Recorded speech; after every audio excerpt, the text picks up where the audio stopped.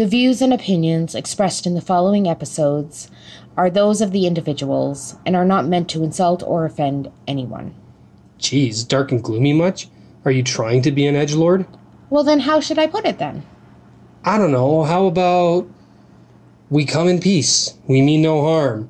We may spoil some things. We may swear a lot. So listener discretion is advised.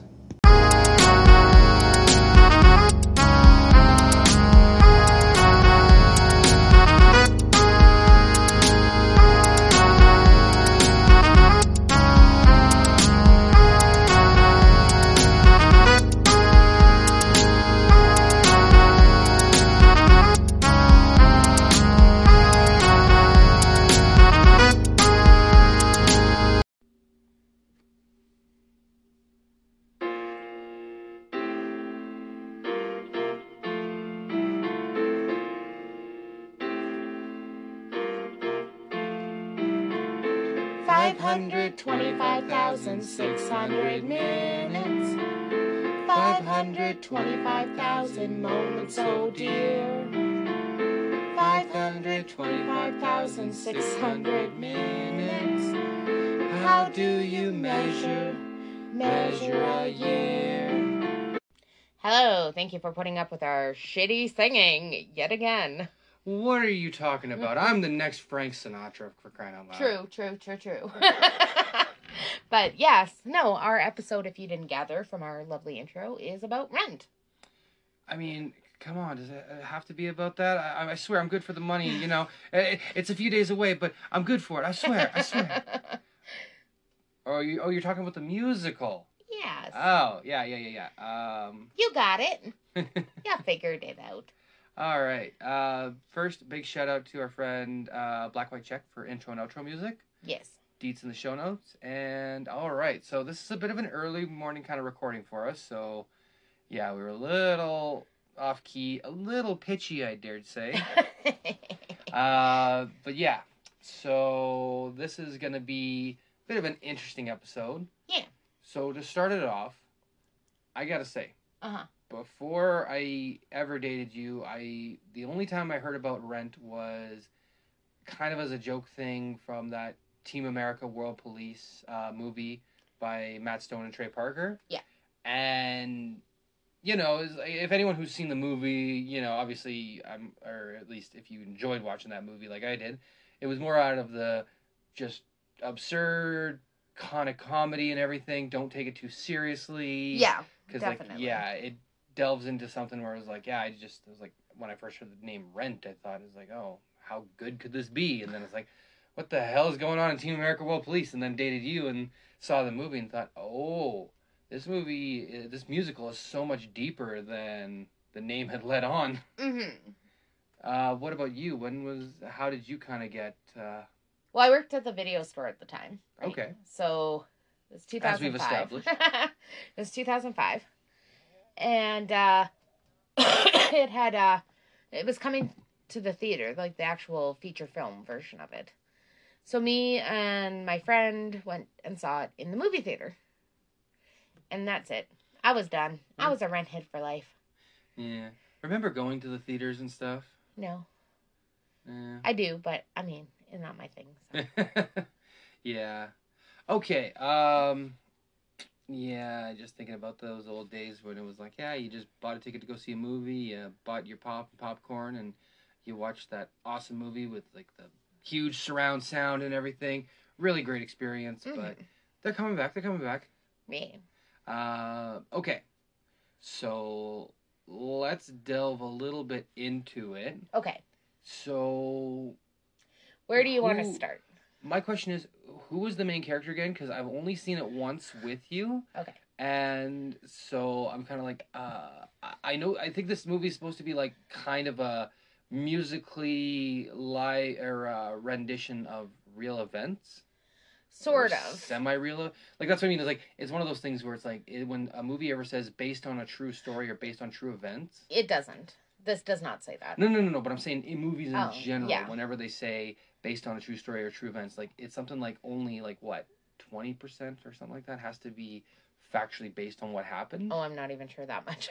Yeah, so that's kind of the thing. Like when it says based on, it's Yeah. like, okay, yeah. So it's like this might be based on real events, but of course that still leaves room for like creative differences than what really happened. Hmm.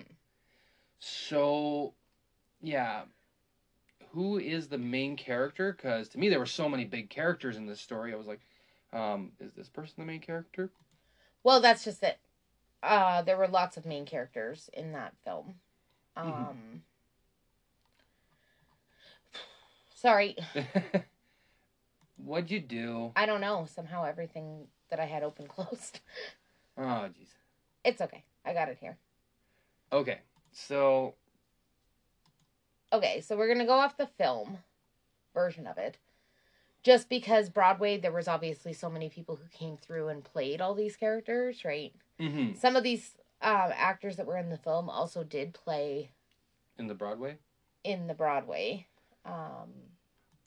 But since not everybody can afford to fly out to New York to go see the musical, because I don't know how much a ticket for a musical showing is, but I've heard it's quite expensive. More money than we have, I'll say that. You could see quite a lot of movies in at your local theater for the same price as what even just the price of one of these theater tickets would be. Yeah. So that's where it's like I think most people would have seen the movie version. Yeah. Over seeing the it's not opera but musical. Yeah. Yes. The Broadway version. The Broadway, yes, thank you. You're welcome. Okay. So, like most musicals, they don't have just like one main character, right? Like if you look at Hamilton, it was named after Hamilton, but he was by all means not the only main character, right? Because you had George Washington, you had his wife, Hamilton's wife, right? Yeah, there was a lot of characters. Yeah. There, like even Aaron Burr, he was quite the big character who was in a lot of scenes. Yes. So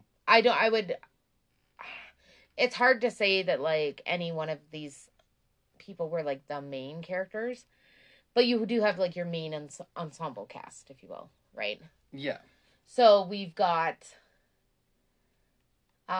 Angel Dumont Chenard, who was played by, in the film version, Wilson Jermaine Heredia? I think that's how you say his last name. Sorry if I pronounced it wrong. Then you've got Anthony Rapp, who played Mark Cohen. Mm-hmm. Adam Pascal, who played Roger Davis. Okay. I'm not going to pull a John Travolta here. Idina Menzel. Beautiful voice she has. Oh, yes. She played Maureen Johnson. Sorry, just curious. You're not going to pull a what? Oh, at an awards show, John Travolta had to announce her, and he got her name way wrong. Oh. Yes, so I was like, I'm not going to do that. See, that goes to show, don't put so much pressure on yourself. It's like somebody who, I can only imagine how many scripts and everything John Travolta's read, how many people he's met. You think that name wouldn't be too hard for him, and even he botches it sometimes. True. So, Even the celebs have some of those days, right? Exactly. And like I'm sure most people will realize that the stuff we touch on, and it's like if we mispronounce names, it's not out of disrespect, it's out of goofing up. Yes. I think that's the nicest way, or just outright our tongue just decides to wrestle with itself, and it gets completely fucked up. Exactly. So then you got Jesse L. Martin. Yeah. Who played Tom Collins, also known as just Collins in the film. I think there's actually a drink called the Tom Collins, too. Probably. Yeah. Then you got Taye Diggs, who played Benjamin Coffin III. Again, I always love that whole the third name, because I just keep thinking of that whole situation of like, yes, my father was the second, and my grandfather was the first. Very pious and very renowned and everything. It's like, maybe, how funny would it be if it's just someone randomly in their family was like, oh yeah, well, here's little Timmy Benson the fourth and everything. And it's like, how many Timmy Bensons have you had throughout your family? Oh, none. We just decided to call him the fourth for no reason. That's funny. Rosario Dawson. Mm-hmm. She played Mimi. Yes, very good voice and very talented actress in the film. Mm-hmm. And then, another lady with a killer voice. I mean, everybody in the film has a killer voice. That's part of it. I mean, you go into a musical, you're gonna have some chops. Right. Yeah.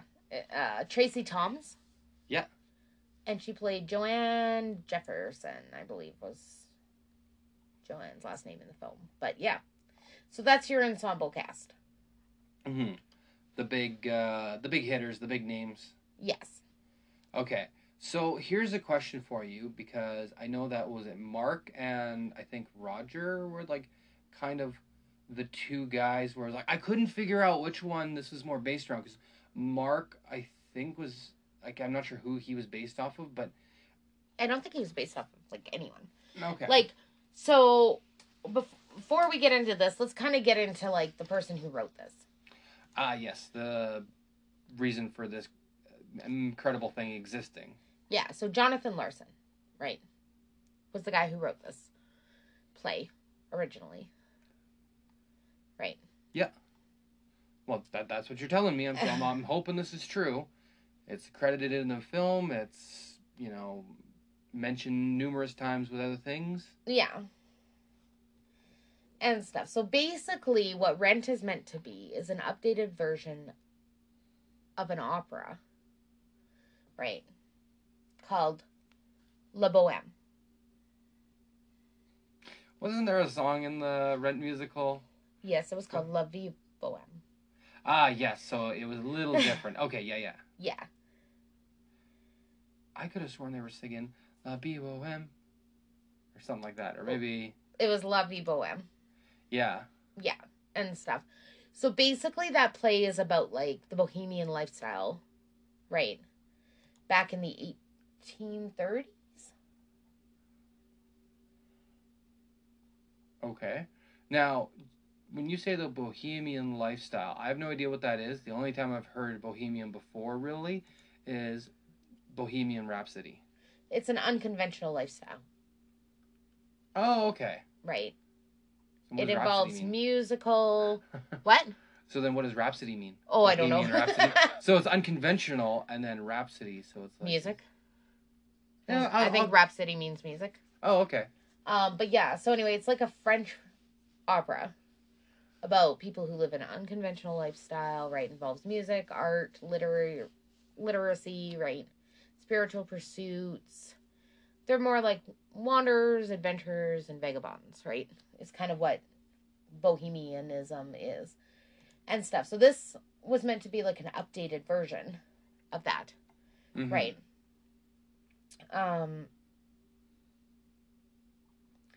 So yeah. Originally, this guy named Billy Aronson, who was a playwright, he was the one who came up with the idea. Right. Good old Billy, yes. So he contacted a guy named Ira Wetzman with the idea and asked him about any collaborators he might know of. And Ira put him in touch with Jonathan. Right.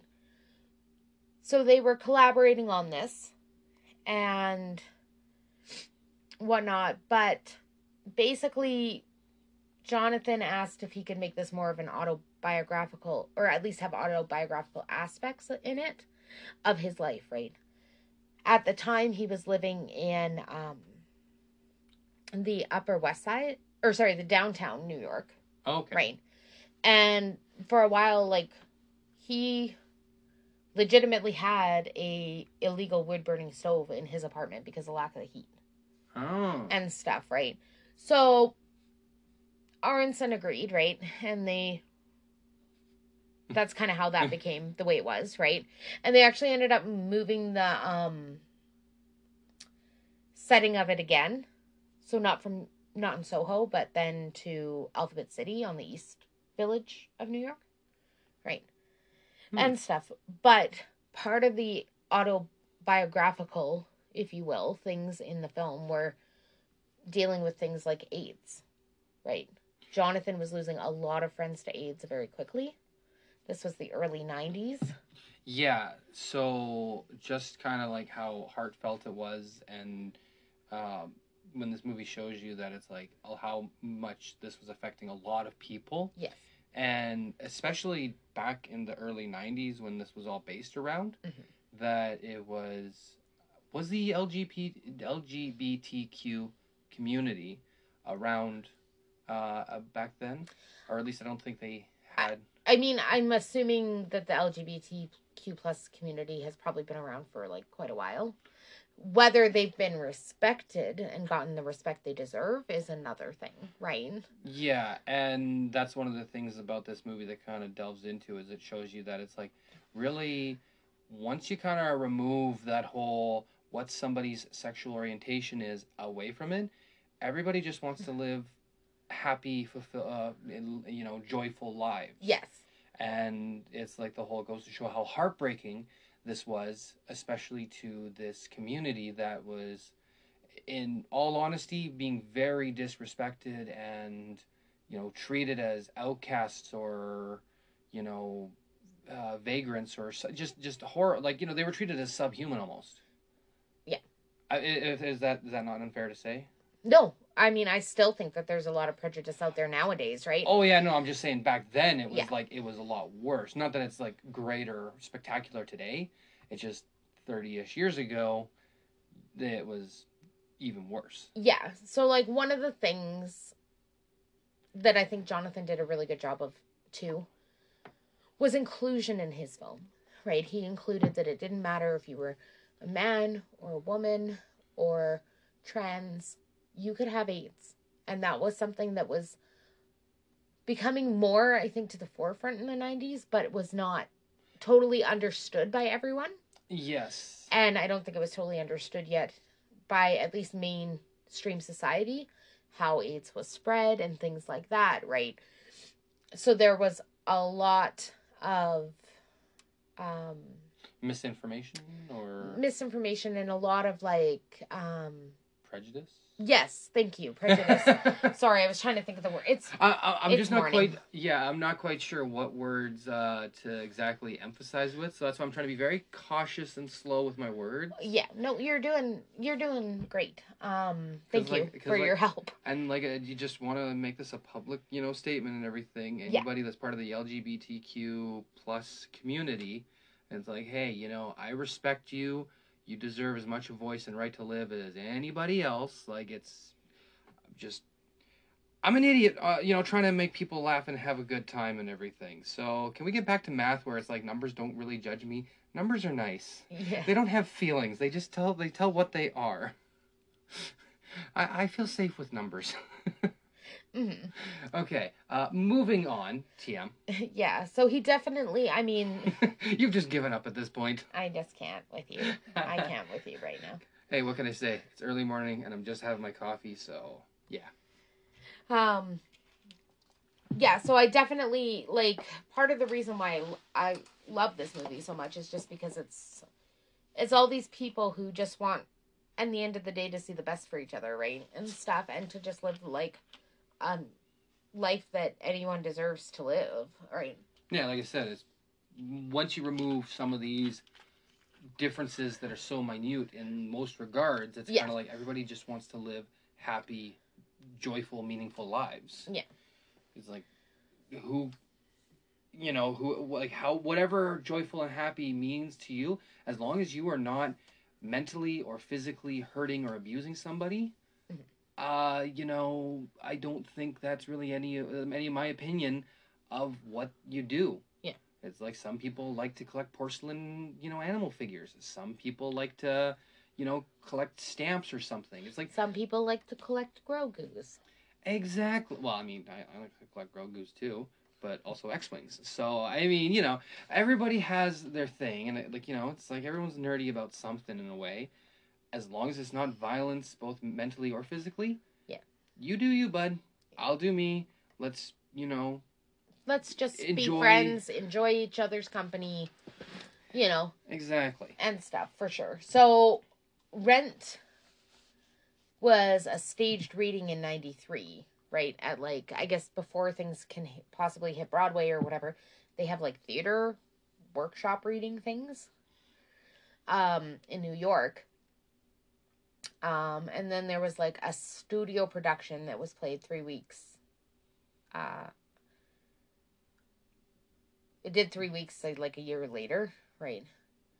But I guess the version that we know and that the world knows of Rent, that wasn't actually ever performed publicly before Jonathan Larson unfortunately passed away. Yeah, R.I.P. Mm-hmm. So it premiered. This is what's crazy, okay? He passed away in his home on January 25th, 1996. Mm-hmm. The day of Rent's first off-Broadway preview performance. Yeah, that's really like sad and horrible timing. Yeah. So this is what's really unfortunate about it. And again, this was in the 90s. Medical technology is much better now. But he suffered an aortic dissection. Right. Which basically is when the innermost layers of the aorta allow blood to flow like between the layers. And then it like forces the layers of the walls apart. Right. Medical terminology. Well, I wanted to kind of, like it basically tears the walls apart, right? I know. It's just if anybody out there who has studied medicines or the physiology of this kind of stuff, is like they might be like, you're really dumbing it down or whatever. And it's like, well, that's because that's as good as we can get. We're pretty dumb behind the mic when it comes to a lot of things. So I'm just saying we have the humility to admit that it's like this. We mess up names. We might mess up medical terms and everything. Yeah. We're just, but this is actual real life science stuff that we're trying to, make sure that it's like, this is unfortunately what happened to him, and how did he end up with this aortic dysfunction, you said? Dissection. See, even I'm messing up right now. You're good. So it was, they believe that he had an undiagnosed condition that was caused, that was called Marfan syndrome. Or Marfan syndrome. MFS is what it's known as, and it's rare. It's a multi-systematic genetic disorder, right? And it typically affects connective tissues. So, in the days leading up to his death, he had actually been suffering severe chest pains. And, like, if you guys own Rent and you've never watched the special features, there's a whole documentary about this. That's how very hard, like tugs at the heartstrings. That's and stuff. But he was suffering chest pains, shortness of breath. But unfortunately, the doctors at the medical center, and I'm not gonna say where he went because at this point it doesn't matter, and also I don't think we should hold it against those medical centers. But he went to 2 different medical centers, and they couldn't find any signs of like an aortic dissension, right? And they had done x-rays and ECGs, electrocardiograms, right? And electrocardiograms. So they kind of just thought it was the flu and stress, right? So Which, I mean, for the most part, that's kind of like, looks like a duck, walks like a duck, but barks like a dog. Kind of thing. It's like, you misdiagnose something just because like one little detail is off or something, and or you just have an incomplete piece of information. And there's even theories that if it had been properly diagnosed and treated, he would have survived back then. Potentially, or potentially, theoretically, he may have lived, right, with a surgical repair, but unfortunately, like you said, like they're not going to bring someone in for heart surgery if they don't see anything wrong with your heart, right? Yeah, that old saying, if it ain't broke, don't fix it. Yeah. So that was super unfortunate. It was the first reading that they did of it. Jonathan's parents and family were there actually, and yeah, I guess it was super like heart-wrenching and stuff. So anyway, getting into the actual Rent. Performance, yes. Okay. That was a good little detour. But and I don't mean that sarcastically or Sarcastically?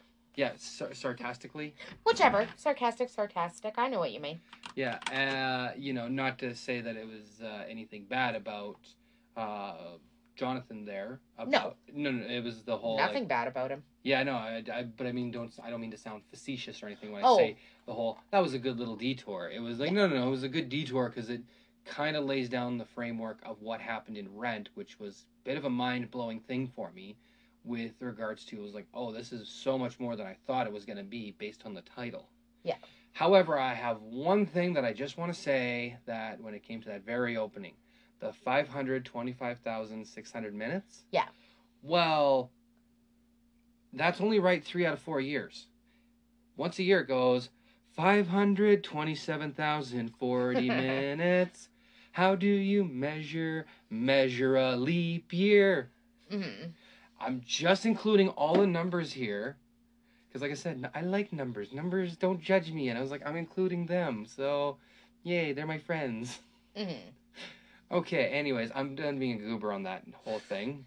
But yeah, no, the intro there, like the piano that starts playing.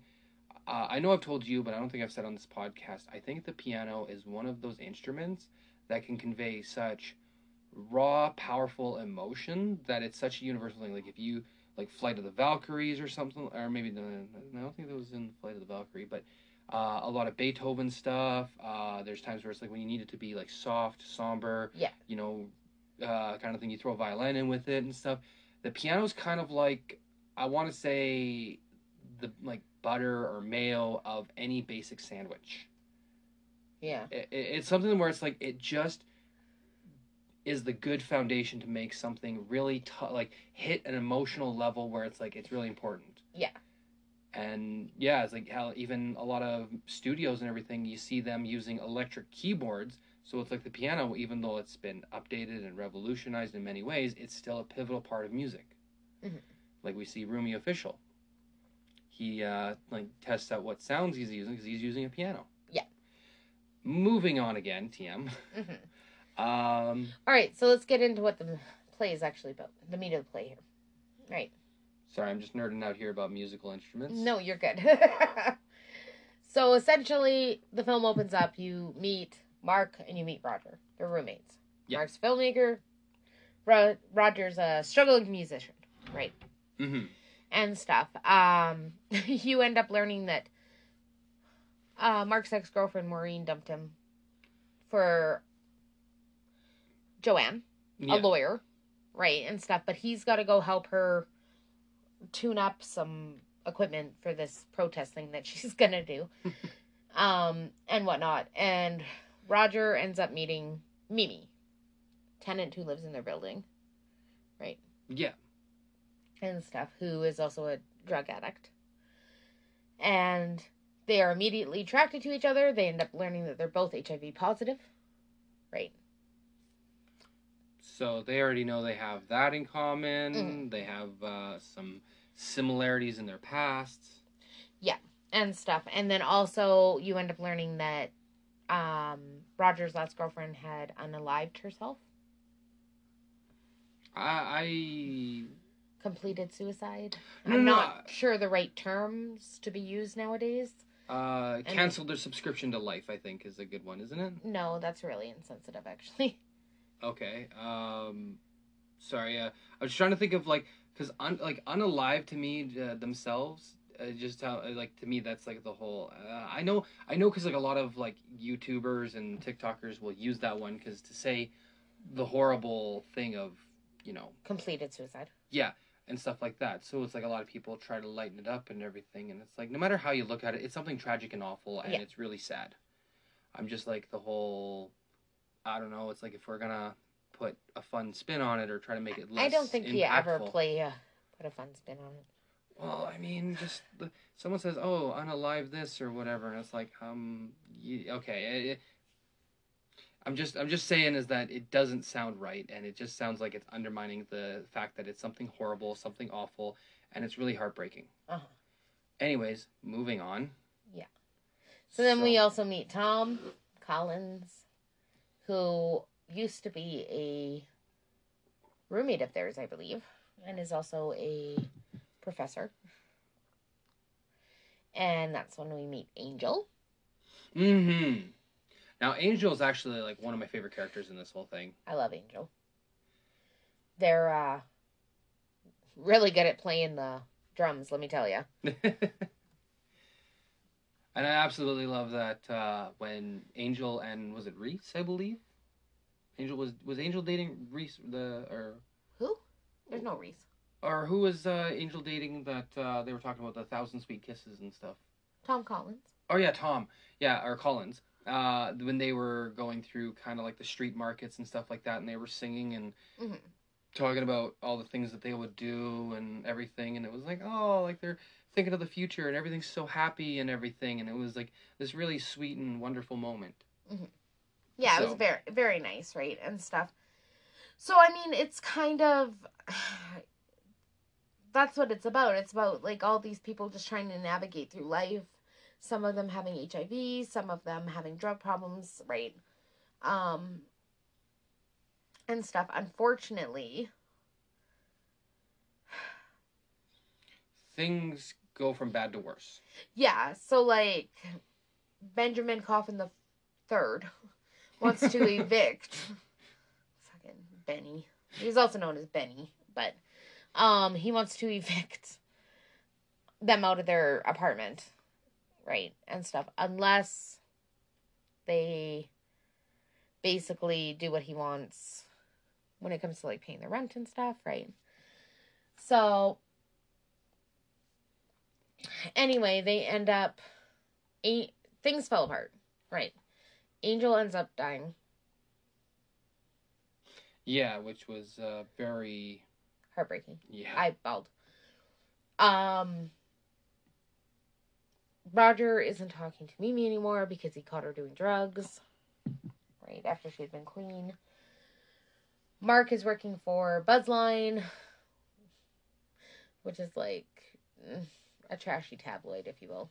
But at least he's making money, right? Yeah. And stuff, but it's one of those things where it's like the what people do for money kind of things. It's like the things sometimes, yeah. But I mean, it ends up working out, I guess, right? Like, oh yeah, and I just more mean like the thing that really was sad for Mark working for that Buzzline, was it called? Is like, yeah, it's like when people, you know, it's like they're like, oh, I'd never work for this place, or I'd never do that and everything, and it's like, well, once push comes to shove kind of thing, there's a lot of things people will do for money, and it's kind of like the whole, even if it's against like moral principles of like, I'm gonna be, you know, this kind of journalist or something in his case, or you know, what some people are like, oh well, I've done certain educational things and I progressed this far and everything, it's beneath me to do. And it's like, yeah, but when the bills start piling up and everything, it's like what you have to do and what you're willing to do, or can kind of get a little blurry on the lines. No, definitely, right? So it wasn't like Mark was like, oh, I'm happy now. It's like, no, this is the way it's got to go, bud, unless, you know, you want things to get even worse. And stuff. So basically, Roger leaves for a while. He goes to, like, Santa Fe, which is something that they had sung about going and doing before, right? And stuff. Mimi actually goes to rehab and stuff. Joanne and Maureen had gotten back together and whatnot. And Roger goes off to write the song because he wants to write a song that he'll be remembered for before he dies and stuff. Eventually, because, like, he does have HIV, right? Yeah. And stuff. But then he comes back and everything works out, and like, it looks like Mimi's going to die, but she doesn't. And then everybody has, like, a happy moment at the end. Well, and, like, what was even, like, especially heartbreaking at that moment was, I think, right as she was, like, about to die and then she comes back, that... Roger showed up. Well, Roger showed up, but also, she was saying that... she saw Angel. Yes, yeah. And Angel told her to go see that boy and... Yes. kind of thing, and it was like, oh... It's like Angel's still there, even if they're not there in person. Angel's watching over, man. Exactly. And it was like, that was one of those moments where it was like, again, this whole, once you remove those whole labels and stuff like that, it's like people just want to be happy and live good, fulfilling lives and be with people that they love and care about. Yeah. It's like, it's... I'm just gonna drop it there because I'm sure I've said it many times now, and it's like, okay, people are like, we get it, you jerk. It's like people want to be happy and fulfilled. And yeah, I'm sorry. No, it's good. I mean, you're not wrong, and it's a lot of the message within the play, right? Like, there is literally a song that's called "No Day But Today," right, in that movie and in the play. And it's legitimately like there's no day, Mm-hmm. What you doing? I was looking for. I thought maybe we could play a little bit of that song instead of singing it and ruining everyone's ears. There is no future. There is no past. Thank God this moment's not the last. There's only us, there's only this. Forget, regret, all life is yours to miss. No other road, no other way, no day but today. Couldn't help but notice you tried to sing along a little there. It was adorable. Oh, I just couldn't help myself. I just thought that Mm-hmm. it's such a nice... Like you said, you're a redhead who's also a renthead. Exactly. So... But I think the message that this... I think one of the reasons this is one of my favorite plays is because of the message that it passes along, right? Mm-hmm. Which is, don't forget to tell people that you love them. Don't forget to do the things in life that you want to do, because you never know. And that's what makes Jonathan Larson's death so much more tragic. Mm-hmm.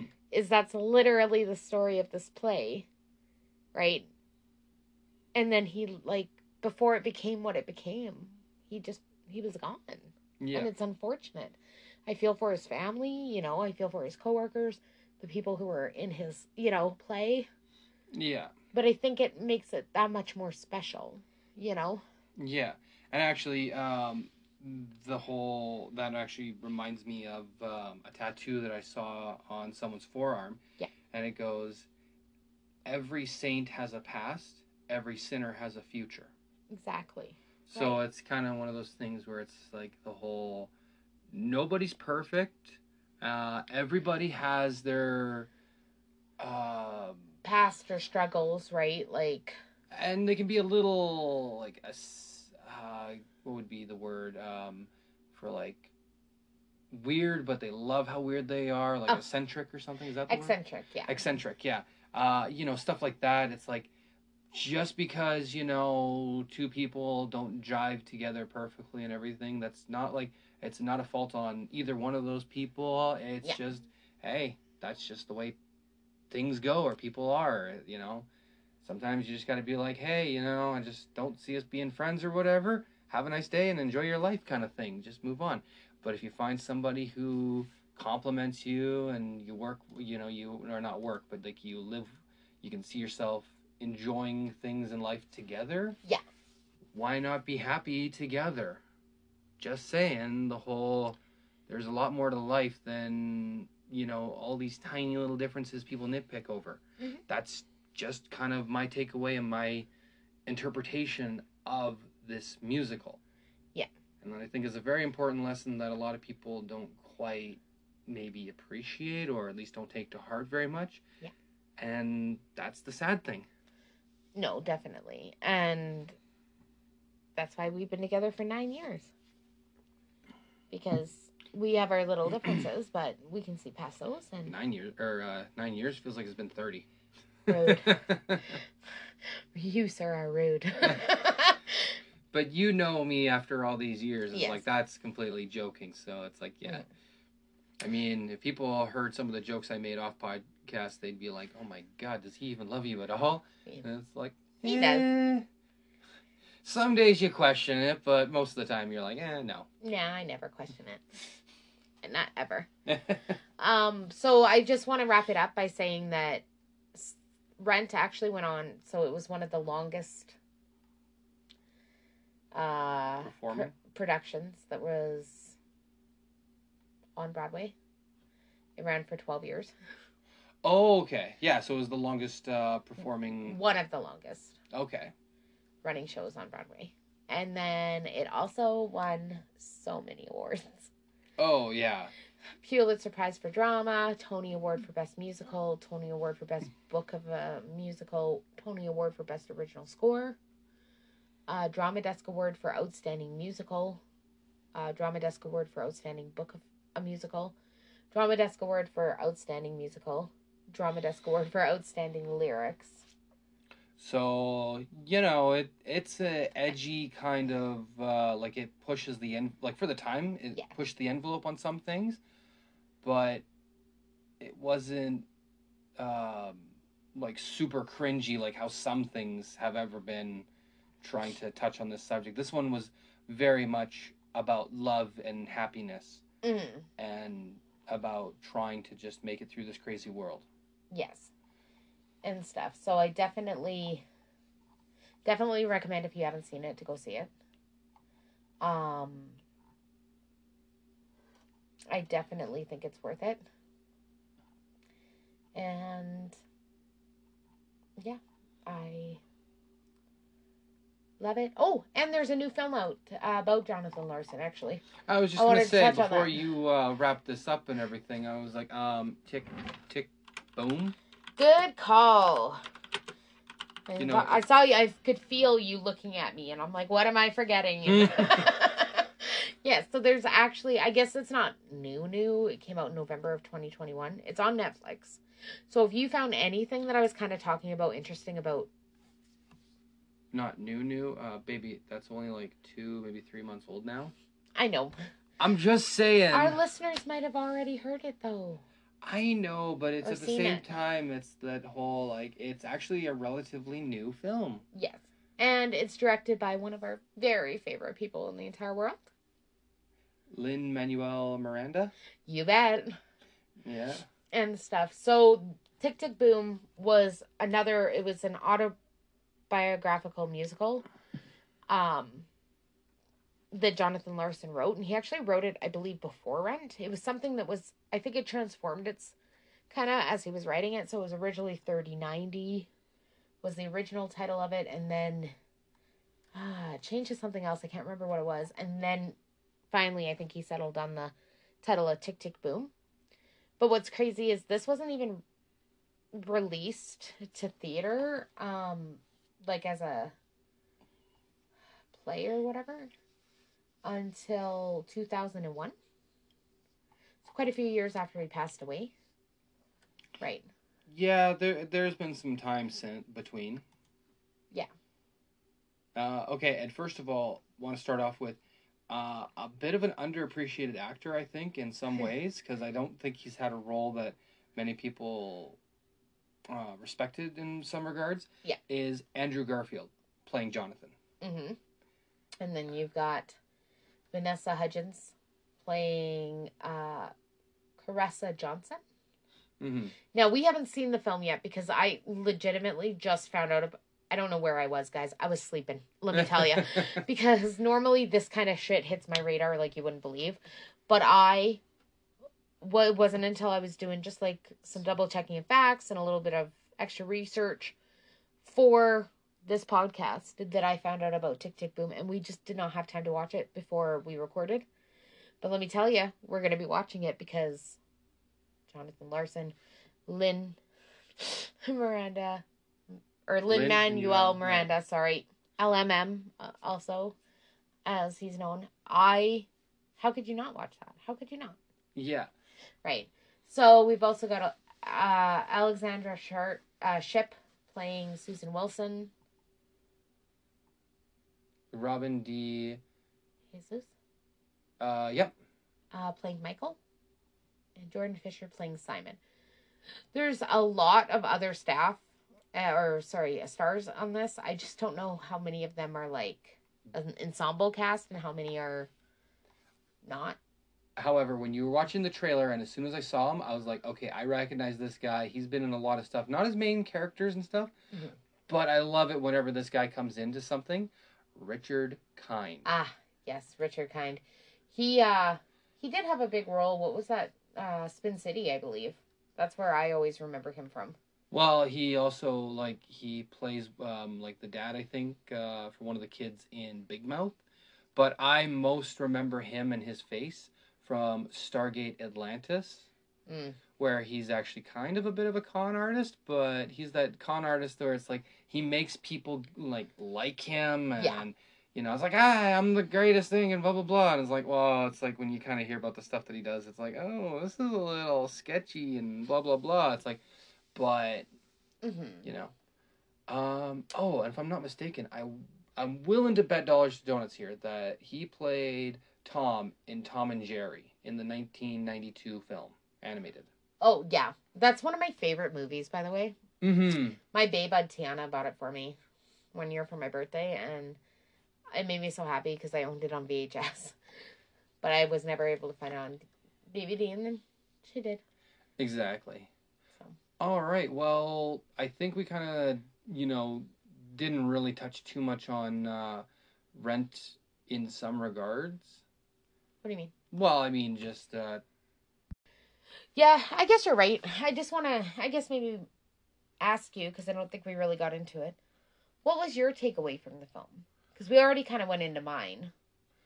Well, I mean, aside from the fact, like I said, that if you remove those differences and everything like that about people, and then just wanting to live happy lives and stuff, I think one of the biggest takeaways that I had was that music is something where it's like, if you just, how to put it, if you listen to a song out of the context of certain situations or whatever, it can be something very moving, empowering, and stuff like that. And that's why it's honestly, I thought I was having troubles telling whether it's is Mark or Roger the main character, because you start off with them, and usually with movies most movies you start off with the main character showing up in the first couple scenes. Yeah.